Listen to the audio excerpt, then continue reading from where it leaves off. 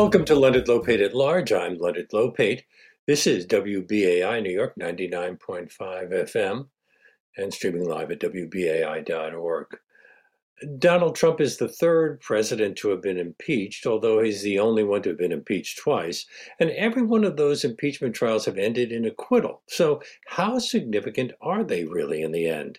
Brenda Wineapple was a guest on the show in July 2019 to discuss the impeachment of Andrew Johnson in 1868, the subject of her book, The Impeachers, which was published by Random House. And we've invited her back on this President's Day to discuss the two impeachment trials of Donald Trump and how they fit into American history. Hi, Brenda. Welcome back to our show. Can you hear me? I can. Brenda, I suspect you couldn't help comparing the Trump impeachment trial with the one that you've written about. Do they have things in common? Hi, Leonard. Well, the most salient thing they had in common was in both cases, from my point of view, guilty men were acquitted. So that's something right there. The vote against Johnson's acquittal was small by comparison to Donald Trump's. Just one vote. Just one vote. But I think in the case of, the Johnson impeachment trial, there were 11 articles of impeachment, which could have gotten very confusing. And in fact, it really didn't, because the bulk of the impeachment acquittal or conviction rested on the 11th article. And in a sense, what the managers did in the Donald Trump impeachment trial was focus everything on that one impeachment article. And what they did, and I thought rather brilliantly, in fact, what they did was take that article, which was, incitement for an insurrection, and then they expanded it to show that incitement isn't a single act. And I thought they did that very handily, rather than have 11 articles that, build around a case. The primary charge in the Andrew Johnson impeachment was that he had violated the Tenure of Office Act. How relevant, which you can explain, I'm sure, very quickly, but I was wondering how relevant were his views on how the South should be dealt with in the aftermath of the Civil War? Was that just in the background? No, it wasn't if you were alive in 1868 when the impeachment trial took place. Now, in 2020, it seems like, and I think for most of the 20th century, it seemed like that whatever Johnson's white supremacist views or whatever his views of the South were irrelevant, because everything was focused on tenure of office. And people today, and even I think in the 19th century, thought, tenure of office, what's that, And in fact, it was later found to be an unconstitutional law. But the House and the Senate had passed tenure of office to protect Edwin Stanton, who is the Secretary of War, and the Secretary of War was protecting the Army, and the Army was protecting black voters or would-be voters and black citizens and white Republicans who were allied with blacks in the South. So basically, the Tenure of Office Act was passed in order to protect the black citizens of the South. Well, Donald Trump has been accused of using the race card. Do you see any similarities there? Absolutely, no doubt about it. And I didn't hear this in the impeachment manager's testimony, but I think the implication was that look at these mobs, look at the Proud Boys, or look at the groups of people who were the rioters, marauders, insurgents at the Capitol. They were, I think, almost entirely, if not entirely, white, and had. And what was so interesting was that when there were Black Lives Matter protests that were going on, particularly in Washington, Trump had used the military to clear Lafayette Square. I mean, that's remarkable, and yet he didn't call out the National Guard here. So what is that? I was amused by something you quoted from the New York Times, their assessment of the Andrew Johnson trial in 1868. They wrote it at the time. Quote, there has been more point blank lying done in Washington during the past week than ever before in the same space of time. And that's saying a great deal. And that could have been written about what happened this past week as well. Yeah, I think that's true. Except again, and I would point this out because I thought they were heartbreakingly brilliant, except in the case of the managers, really, who didn't lie at all, it didn't seem to me. I mean, they had such overwhelming evidence, and a lot of it was visual evidence. You just had to look at some of those tapes. But yes, enormous amount of lying. It's very distressing. You named your book The Impeachers, not the impeachment. Would you do the same if you were writing about the Trump impeachments? I don't think I would. In fact, I wouldn't. I named the book that way because I wanted to draw attention to the groups of people, white and black, who stood against the white supremacist policies of Andrew Johnson. And I wanted to suggest that and show that there wasn't one person or a handful of persons. This was after the war, and there were people of goodwill who wanted to pull the country in a very different direction. An opportunity had opened, horrific though it was. The Civil War had opened an opportunity to finally get the country going toward where it was supposed to go, a more perfect union. And I wanted to draw attention to those people and issues, really, that were pulling in that direction. Today, I'm not sure that I could do the same in that way because I think, and maybe it's because we're too close to it, that there are numbers. There are, 80 million, 81 million people who voted for Joe Biden. And I think they were Democrats, Independents, and Republicans. So, perhaps it would be called the 80 million or something. My guest is Brenda Wineapple. We're talking about impeachments, plural, on today's Leonard Lopate at Large show on WBAI New York 99.5 FM. The constitutionality, politics, and legacy of Andrew Johnson's impeachment and Reconstruction have been debated for a century and a half now. Now, the Clinton impeachment has been largely forgotten, maybe because it was much ado about very little, but many feel the legacy of this one will be felt for a long time. Oh, I think there's no doubt about it. And when you just think in terms of the sheer numbers, there have been 4 impeachments in United States history, and 2 of them were Donald Trump, were because of Donald Trump. I mean, that's just, remarkable when you think about it in that particular sense. And you can say that the impeachment of, Bill Clinton was waged for sure with partisan fury, but that it was really over something that no one thought was really that disturbing to the national peace, the national welfare. It had to do with Clinton's sex life. Yeah. Johnson avoided being removed from office by 1 vote in the Senate. Isn't there some debate over how Kansas Senator Edmund Ross's vote was gained? And do you think that JFK should have included him in his book profiles in Courage?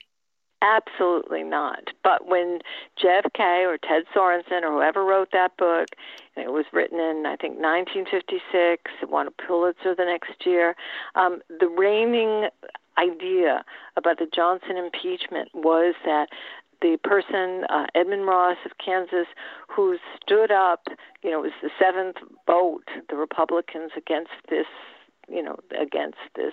heinous president, stood up against his own party, because the Republicans were impeaching, I was going to say Donald Trump, Andrew Johnson, that was a profile in courage, but it was thought that way.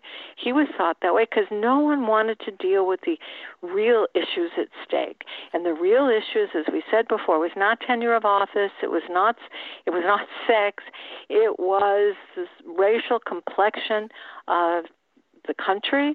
It was the aftermath of the war. It's what white supremacy would come to mean. And so nobody wanted to look at that. Well, Kansas City voters obviously judged him. He lost his reelection bid. Good. How did... yeah, go ahead. No, I was going to say, he was judged in his own time, and he wrote, sort of self-pitying memoirs, which is, I think, what Sorensen used doing the research for Profiles in Courage, and believed it because it was convenient to believe it. No one wanted to look, at really what happened. The aftermath was Jim Crow. Now, George Clemenceau, who later became the French prime minister, wrote, quote, "Mr. Johnson stands absolutely alone. He is his sole remaining friend. Unhappily, he does not suffice." So how did he emerge from the impeachment battle? Obviously, he didn't become president a second term, but he did wind up, interestingly, back in the Senate, where he was reelected to the Senate. Well, remember, too, in those But then days, he died 5 months later. Right. But in those days, it was the legislature that sent senators to Washington. They were not elected by popular vote, something that kind of seems astonishing today. So the legislature in Tennessee sent Johnson back. And that's in some gruesome way understandable. One of the first things that he did when he got back was stand up and harangue against Ulysses S. Grant, whom he hated. He despised Grant, and Grant, Grant, if he's famous for anything besides corruption now, it was for putting down the Ku Klux Klan, which, by the way, got its kind of walking papers from Andrew Johnson. It was the Proud Boys of its day. Now, Donald Trump is out of office, and some argue that we should just move forward now. What can be gained from the second impeachment and from further investigation of the Trump administration? And how does it compare with Andrew Johnson, who was leading a country that was emerging from civil war and entering an age of reconstruction? Is the U.S. now undergoing a transition that requires a special kind of leadership? Well, yes, I think it does require a special kind of leadership, but I'm not even sure special. Leadership would be a good thing, leadership that was born out of facts and truth and data and science and debate and, all the things that we seem to have lost currently in the cult of one person. I think that the kind of case that the impeachment managers put on is extraordinarily useful in two ways. One is for the, legacy historical record. I get all of that. It's a little hard to see, looking forward right now since we're immersed in a very difficult time. But for right now, I think it's important that, that some of what they said and how they said it and the videos that they used, it's in the public record. It was on television. It was on, almost all the channels, I think. It'll be reproduced in social media. That record is there, and I think it's very, very important, and it's unassailable. And whatever you think of Mitch McConnell, and that's another question entirely, he stood up, and at least part of what he had to say was a withering and contemptuous indictment of Donald Trump. Was the outcome his own party. On the other hand, he was responsible for delaying the impeachment trial, which was the excuse that he used for not voting to convict. So. Yeah, no. His decision seems to me to have been cynical and politically motivated. Mitch McConnell cynical? Politically motivated? Oh my God. Okay, fair enough. I know I'm too strong in my indictment here. But I was still surprised at what he said and the vehemence with which he said it. Yeah. I mean, it seemed that was real. I mean, it doesn't mean anything, but he wanted that in the historical record for himself, too. So he's thinking of legacy. You and I may not, because we still have to deal with what's going to happen tomorrow and what's going to happen the day after that. But I still think it's very, very important. And I think it was important that it was there, that it happened, that it was broadcast.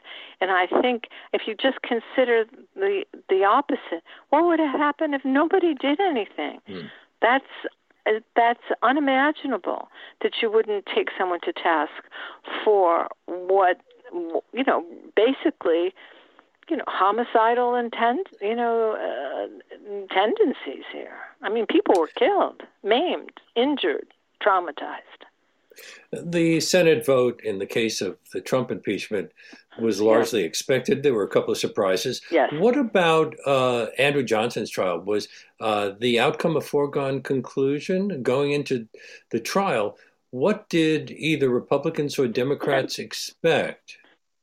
Well, no one really knew what was going to happen. And part of the reason, and this would be interesting, when we talk about the historical record, and we may be talking about it next week, that so-called historical record, what went on behind the scenes? What were the deals that were being made? Were there deals being made? And I think we're going to learn a lot more.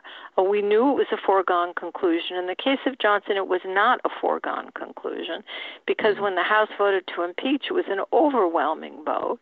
But as time went on and money changed hands and, favors were promised, as in the case of, we mentioned Edmund Ross, that wonderful profile and courage.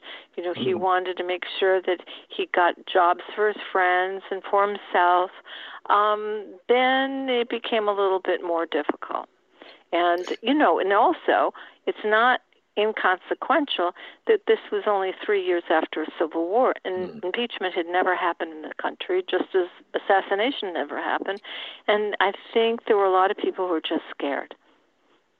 So all the Democrats voted for impeachment, all voted against impeachment in the Johnson case, and only against acquittal.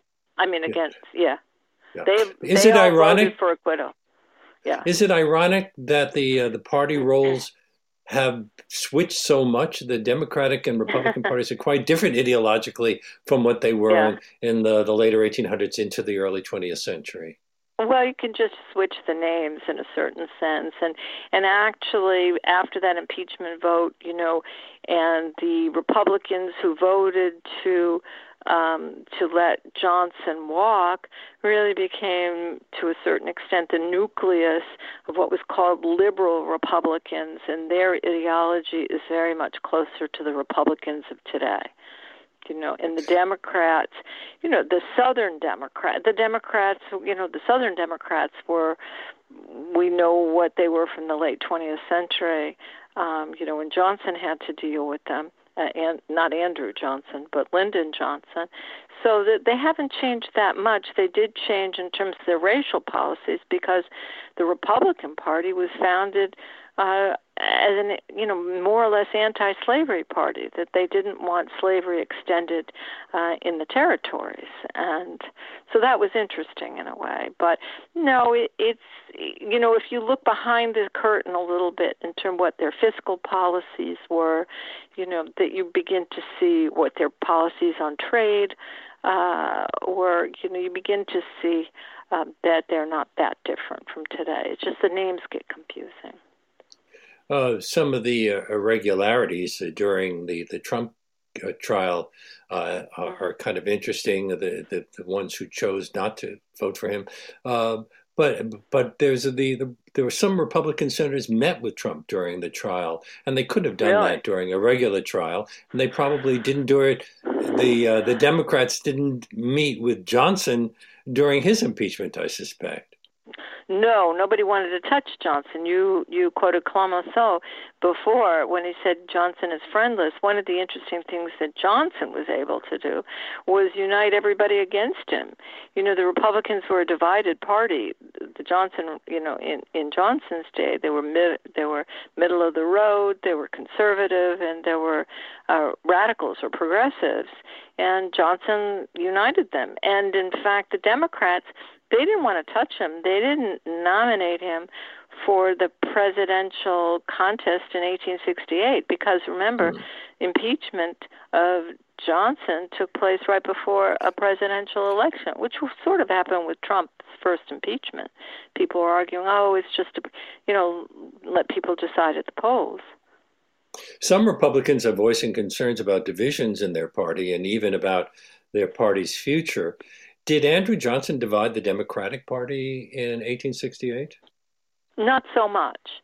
Not so much. They wanted him excised as toxic, and that's what they did. And then they went along their merry way, nominating basically a very racist ticket, which was not that different from Johnson. But Johnson had been so incendiary. Johnson had harangued so many people. Johnson was a demagogue, and in many ways he was very much like Donald Trump. I mean, he loved bringing his message to the people. He loved his rallies. He loved his base, whatever that was. He called for the hanging of his enemies. Sound familiar? Yeah. Yes. Well, he angered a lot of members of his own party. There had been a massacre in New Orleans on July 30th, 1866. What happened and how had Johnson and other politicians responded at the time? And I'm wondering if you're seeing any parallels between what happened under President Trump in Charlottesville, for example, or on January 6th in Washington. Yeah, well, January 6th in Washington is its own particular horror because it was an effort to actually, stop the transfer of power, which is kind of stunning. The 1866 massacre in New Orleans was the most egregious among many that had happened. There'd been one in Memphis, and there'd been, many in the countryside. And Congress sent, because the Republicans dominated Congress, and it sent an investigating team, and they came back with, record of how horrible it was. But Johnson basically, shrugged his shoulders, and he said that, once again, he blamed the so-called other side. He blamed Thaddeus Stevens and Charles Sumner and the people that I've called the impeachers, basically, for, rousing, making comments and whatever he thought they had done. He again, this is interesting too. He saw himself, and you've heard this in recent days, he saw himself as a martyr, as a victim. Yeah, well, President Trump has said this was the greatest witch hunt in the history of the United States. I suspect Johnson would have said something similar if he had had that terminology. Absolutely. But he would have. He thought that.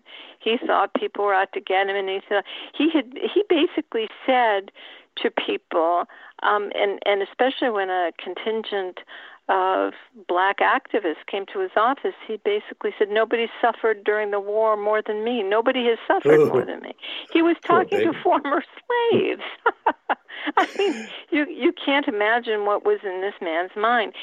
The sad thing is that he believed it. I mean, it's. I'm not sure Trump believes it in the sense that I think Trump is more specifically manipulative than Johnson. Johnson was manipulative, make no mistake, and he was horrible in many ways. But I think he really thought what he was doing was right, and he was so benighted that he didn't understand why nobody liked him. You're listening to Leonard Lopate at Large on WBAI New York 99.5 FM and streaming live at WBAI.org.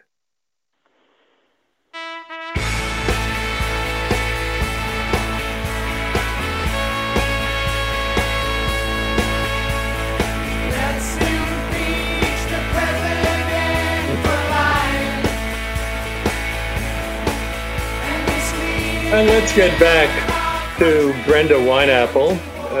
Her book that inspired us to invite her again. We had a wonderful conversation about it July 2000, was it 19? The book is The Impeachers, so long ago.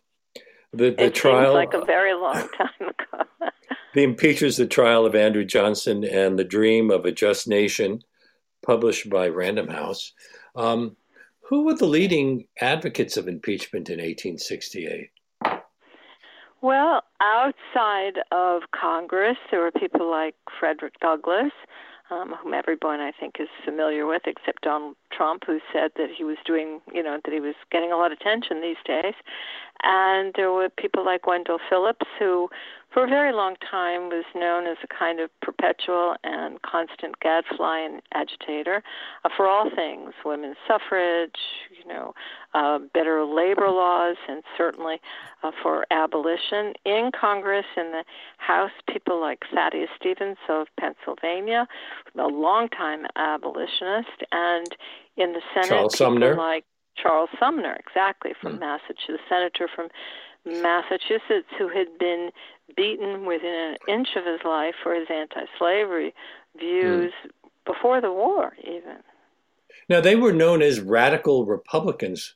What made them led to them being called radical, and how large a faction did the radicals comprise among the Republicans? Well, they were not the entire Republican Party. They were a segment of it, let's say maybe a third of it. They were very important because they are the people who, from within the government, goaded Lincoln to move more quickly. Outside the government, like in the cases I said of Frederick Douglass, were agitating for a more specific prosecution of the Civil War toward the abolition of slavery. So they were not the whole party by any means. There's a conservative bloc in the Republican Party and a moderate. They were not moderate, but they were outspoken. They were quite smart. They were dedicated, and they were intent at first on working with Andrew Johnson, whom they felt had been sympathetic toward their own goals, because he had said treason is a crime and must be prosecuted as such, and they felt that. And they were very adamant about making sure that the former states of the Confederacy got back in the Union only after they passed certain kind of legislation that not only abolished slavery per se, as the 13th Amendment would say it should, but it also got rid of all of the rules, regulations, laws that kept black people in an inferior position, denying them the vote, denying them civil rights, denying them the ability to sit on juries, denying the ability to work without contracts, denying them ability to travel freely. And Johnson stood opposed to that.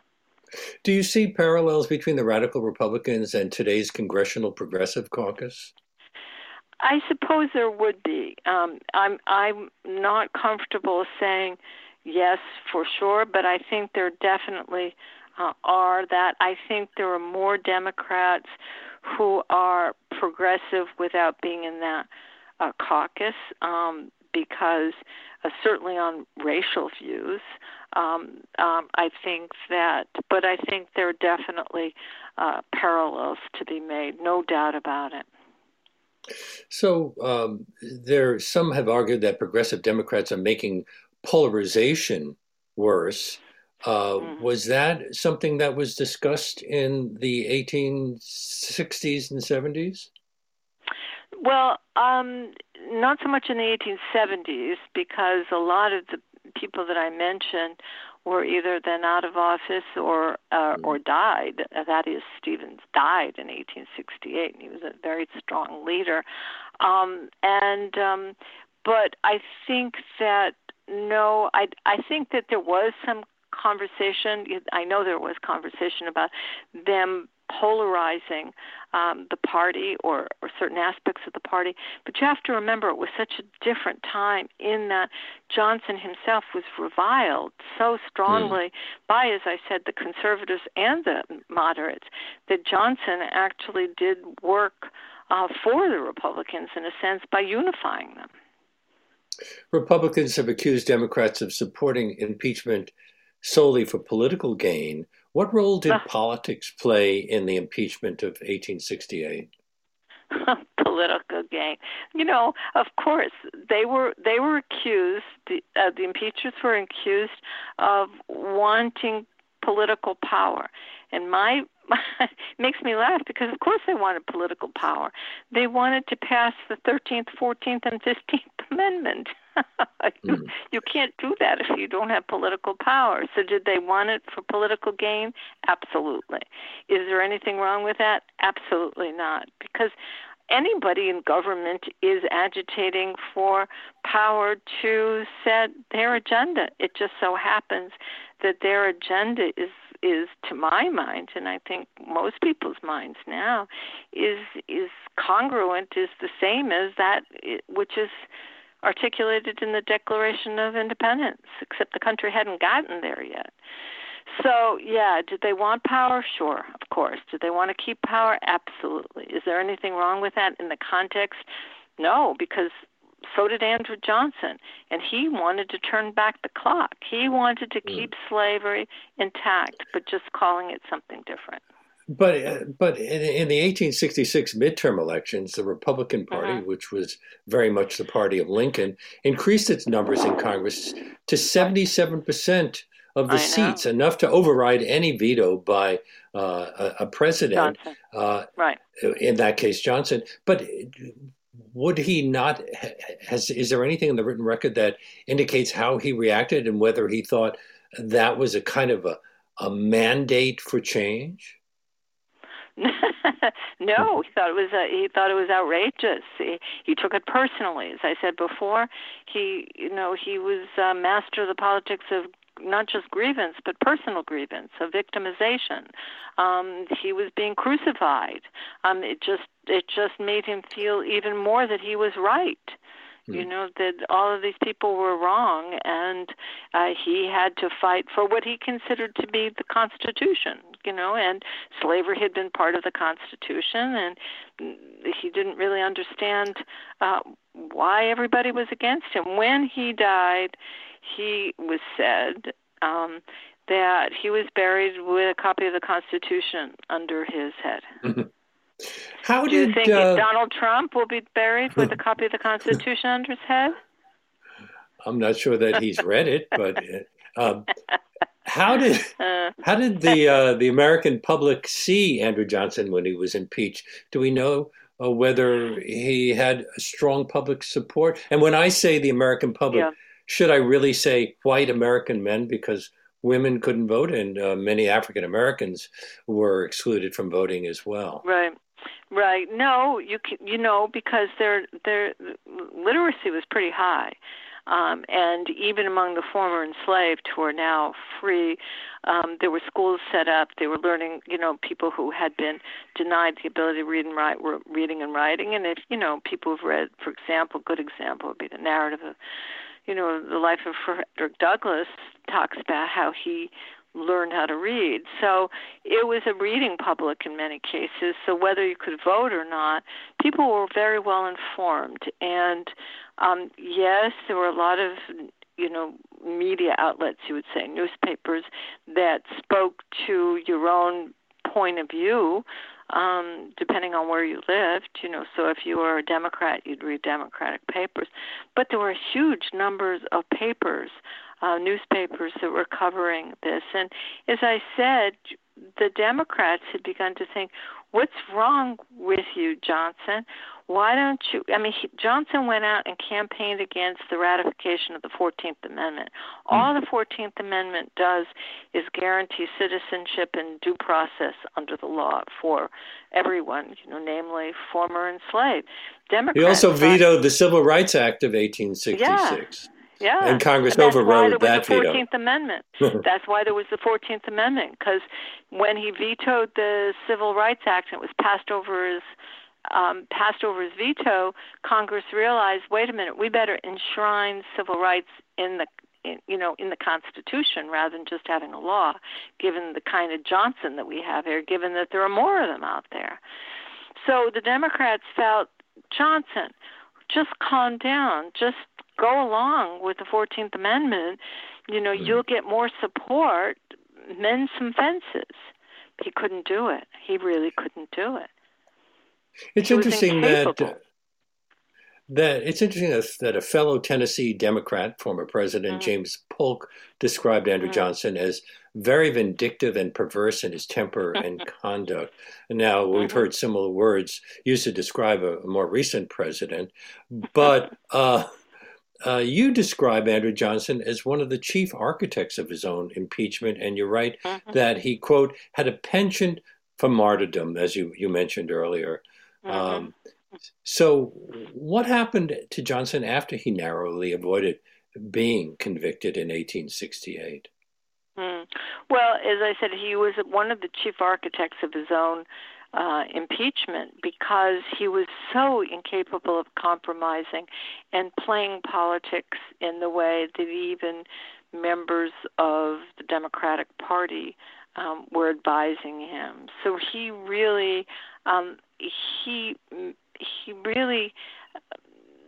sort of set up the situation where there was a no-win situation, and in many cases, Congress, some radicals had been trying to impeach him long before he was actually impeached, and there had been breaks on, but he kept goading people until they finally had to do it. The Tenure of Office Act, as we mentioned before, was an attempt to rein him in so that they didn't have to impeach him. So you see how that worked out.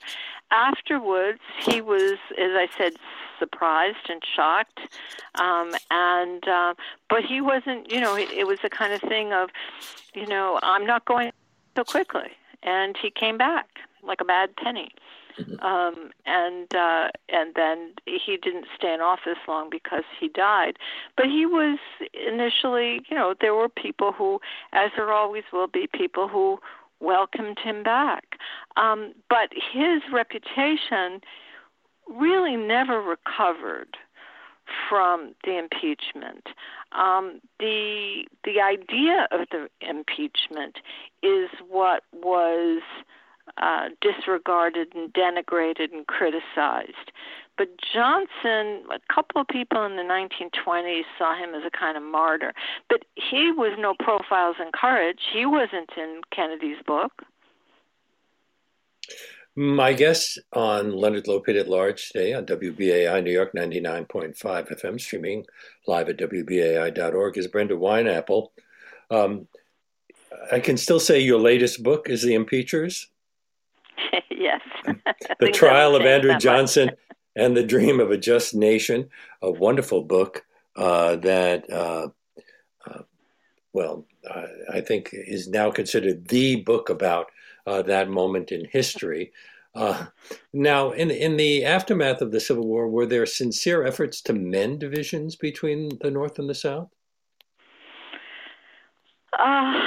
Yeah, I suppose there were some, not as powerful as you would think, in the sense that the South, licking its wounds, sort of developed this whole idea, which actually started, in a sense, under Johnson and perhaps inspired by him, the whole idea of the lost cause, that we lost, but we really won.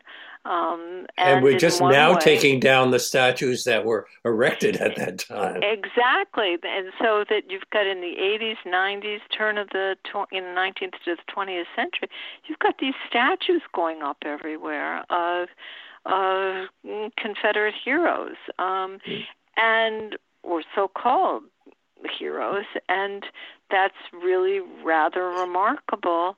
And so the kind of, quote, healing or reconciliation, it was called, that went on was a way of trying to bury the past, forget anything happened, say it was a kind of mistake.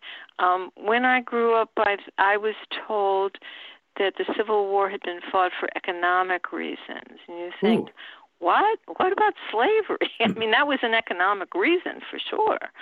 But but it wasn't really mentioned, and that's, to me, astonishing. And when I began the book, The Impeachers, one of the questions that I had was, why don't I know anything? Why don't I know anything about this? I know a fair amount about American history. It's the first ever presidential impeachment. Why don't I have any idea of what happened? It must have been horrific. It must have been shocking to be alive in 1868 after you finish a war, see a president die, and have an impeachment. So what was going on, and why don't we know about it? Well, how did politicians of the time imagine mending those divisions, given the horrors of the war, the emancipation of something like 4 million slaves in a U.S. that then had a population of around 31 million? Yeah, well, there was a concerted effort, it seems to me, at keeping those former slaves, as I said, enslaved by any other means. You know, Charles Sumner, after the acquittal of Johnson, stood up and he's in the Senate, and he said that the impeachment of Andrew Johnson is one of the last battles with slavery.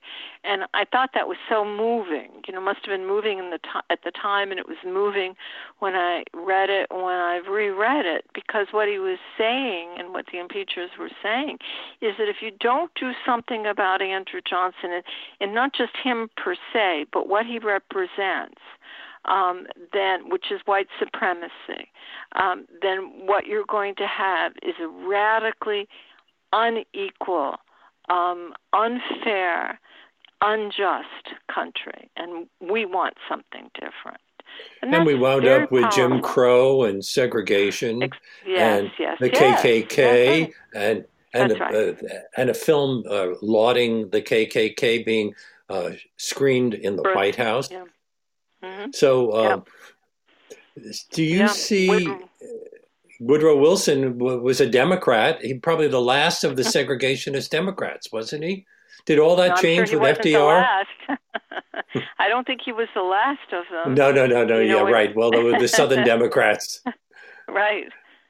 You know, he was.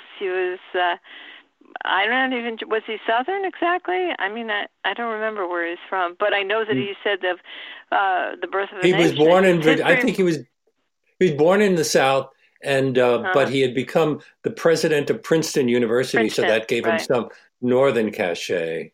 I see.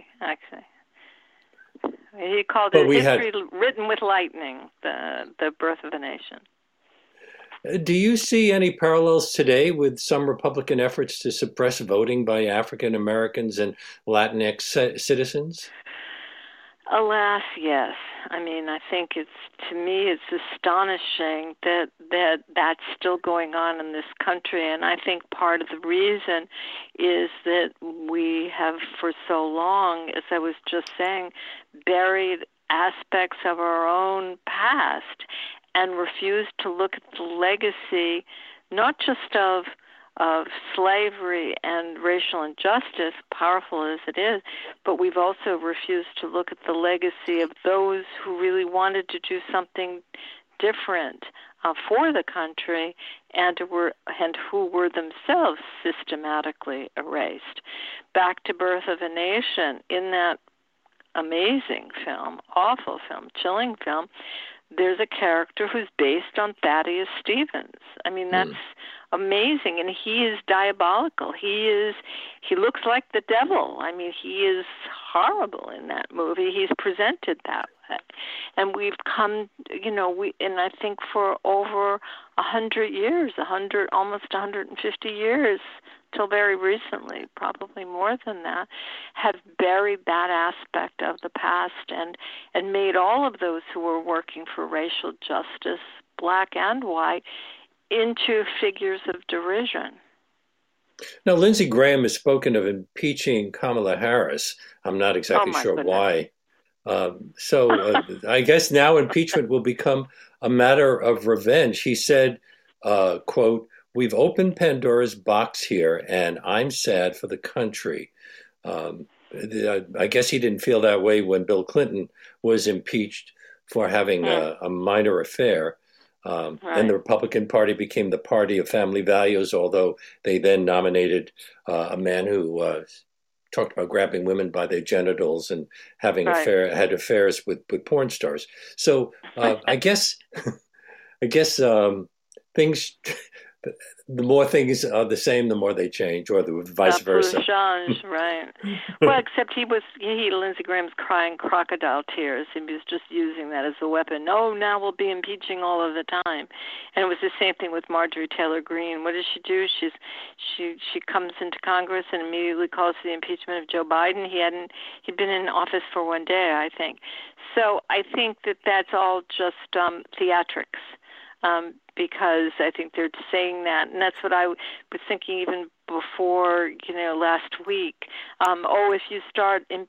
If you impeach Donald Trump again, then people are just going to be impeaching when somebody doesn't like something, and I just think that's silly. I think that's silly. That's meant to I don't know, inspire fear or anxiety in people.